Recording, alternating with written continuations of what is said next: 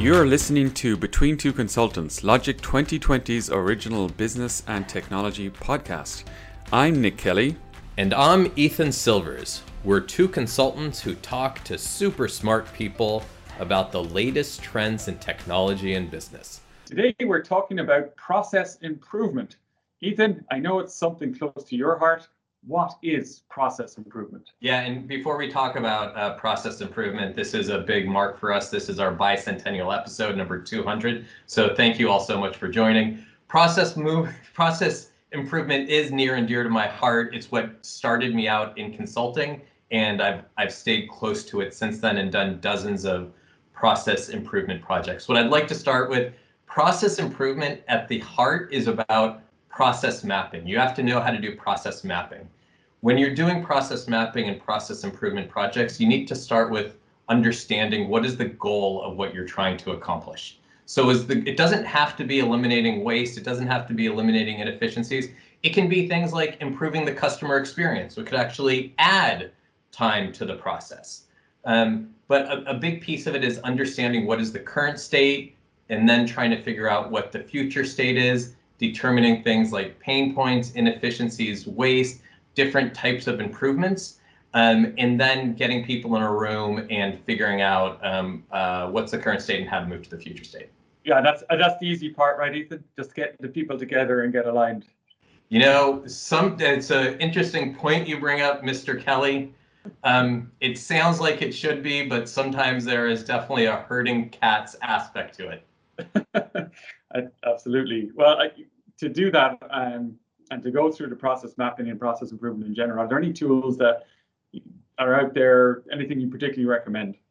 Yeah, there's several tools, and I'm not married to any of them. The two that I hear most common are Microsoft Visio, easy enough to get, and then there's Lucidcharts, which I've seen a number of clients use, and then there's one that I've used that I quite like, and that's Signavio. I don't think it's quite as popular, but I think it does some interesting things. All right. Yeah, I'm sure. I certainly know Visio. I don't think I've stumbled across the other ones, but yeah, good to know. Yeah, and honestly, doesn't matter so much. Some people might say you got to go with this or you got to go with that. I say don't get hung up on that. Just yeah. Start the process improvement. I mean, this is going to be hard to believe, Nick. I've been doing this for a while. You look at me and you probably think, oh, I've been in the business for only 2 or 3 years, but straight out of college. Yeah, straight out of college. Yeah, but I've been doing it for a little while. Choose whichever one is available and get started. On this channel, we always talk about not having too much emphasis on tech. So, with that in mind, what are the different theories, different approaches, methodologies that are out there? Yeah, there's several, and they sort of wane and come back into popularity. There's Lean, which is a way to reduce waste. There's Six Sigma, which is about reduction in errors and reducing process variation. I still find that one to be quite popular and quite useful. Then there's been a decision, let's combine those. So there's Lean Six Sigma, which is combining those and make it more around business processes. There's TQM, Total Quality Management, and that's continually detecting and eliminating production errors. That was quite popular in the 80s. There's Kaizen, which I quite like. Kaizen, and that's because it's including all workers. It's really focused intentionally or not intentionally on change management because it's going from the bottom all the way up. And so you're getting everybody into a room and really talking about things. There's theories of constraints, and that's that there's always a constraint and how are we going to reduce that? And then there's one that's interesting, it's Agile. So it's the software developed methodology, but it works really well for processes. I sort of like the concept because it's, hey, let's do sprints, let's get things fixed in a really short amount of time. And then having things fixed really makes it build on one another. And so you get this cumulative snowball effect. And it's got the added benefit that it's high fashion these days, right? Yes, it's much easier to sell within an organization of, hey, here's what we're going to be doing. The way we're going to be approaching it's agile. It's very iterative. We'll get things done quickly. Like you're right. It's much easier to sell. Well, talking about application and how you do it, how do you do it? Yeah, so I'll talk about it briefly, but as my 7th grade teacher told me, what's important is don't tell, but show. So we'll do a quick little workshop between you and me. And, you know, I still, it's the first time I've actually used that saying from my 7th grade teacher. So it's the first time since I graduated 6 years ago. So let's see how good we can be in quickly doing a process mapping piece of work. So Nick, like let's just use a simple process. What do you think could be a good one to use? I am a fan of coffee, and I have quite a lot of coffee every day. So yeah, That's great. I don't drink coffee because my body's a temple, but you can do whatever you want to your body. That's right. Yeah, that was such a trap. I walked into it. No, it's non-caffeinated coffee, and it is made from the purest waters on earth. Oh, nice. Yeah. For me, I don't do the coffee. I just drink the creamer. So what we start off with are these things called swim lanes. And swim lanes are the people or the lines of business that actually do the work. So each of these is a swim lane, it'll become clearer and clearer. So what is the first step in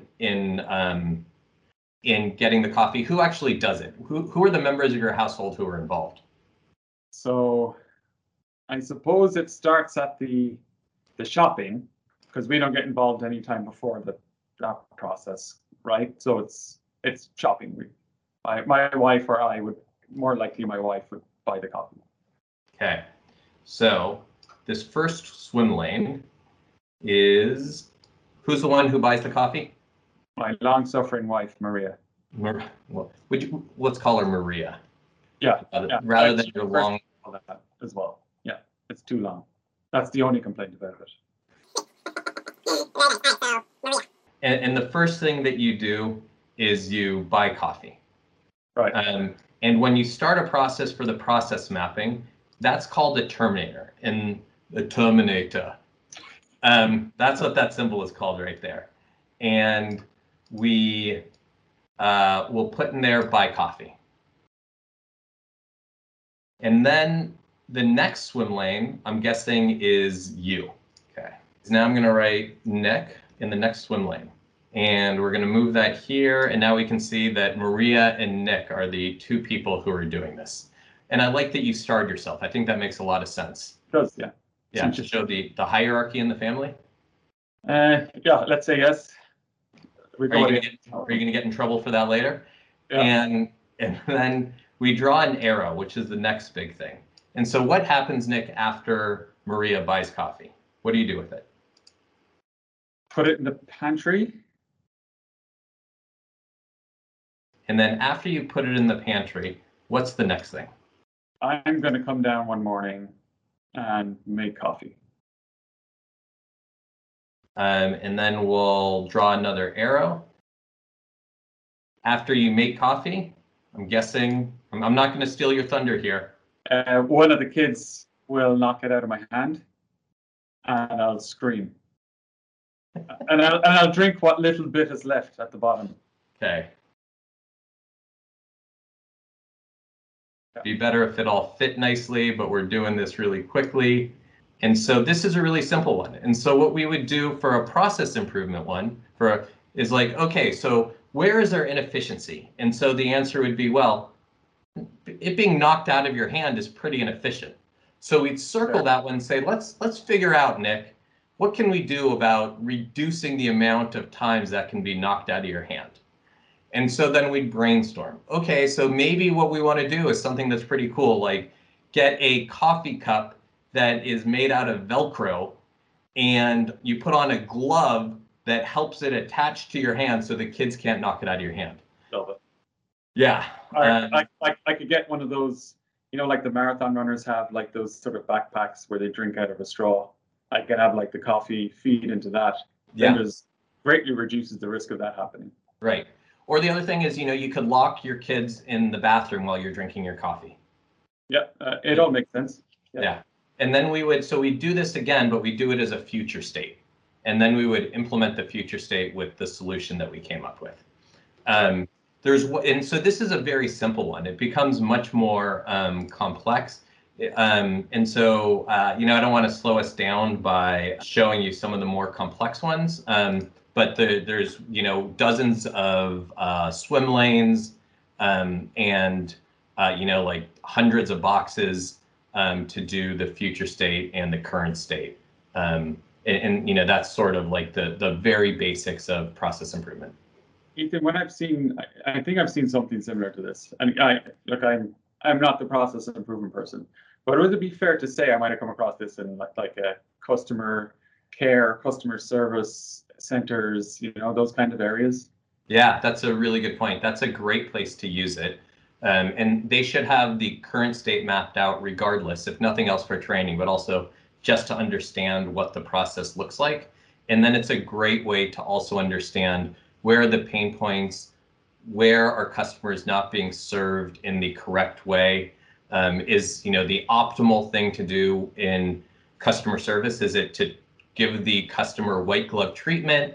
Right. If so, the future state will look different. Or is it, hey, we want to reduce the amount of whatever it is, and let's create a future state that targets that.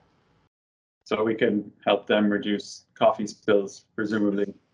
Yeah, I mean, I think it's something on the top of all of our minds with, kids knocking the coffee out of our hands. I know I don't drink coffee, just creamer, as we discussed, and so my kids are knocking the creamer out of my hand all the time. Well, and you kids being the kids with the way they are, they probably still manage to knock coffee out of your hand, even though you don't have any.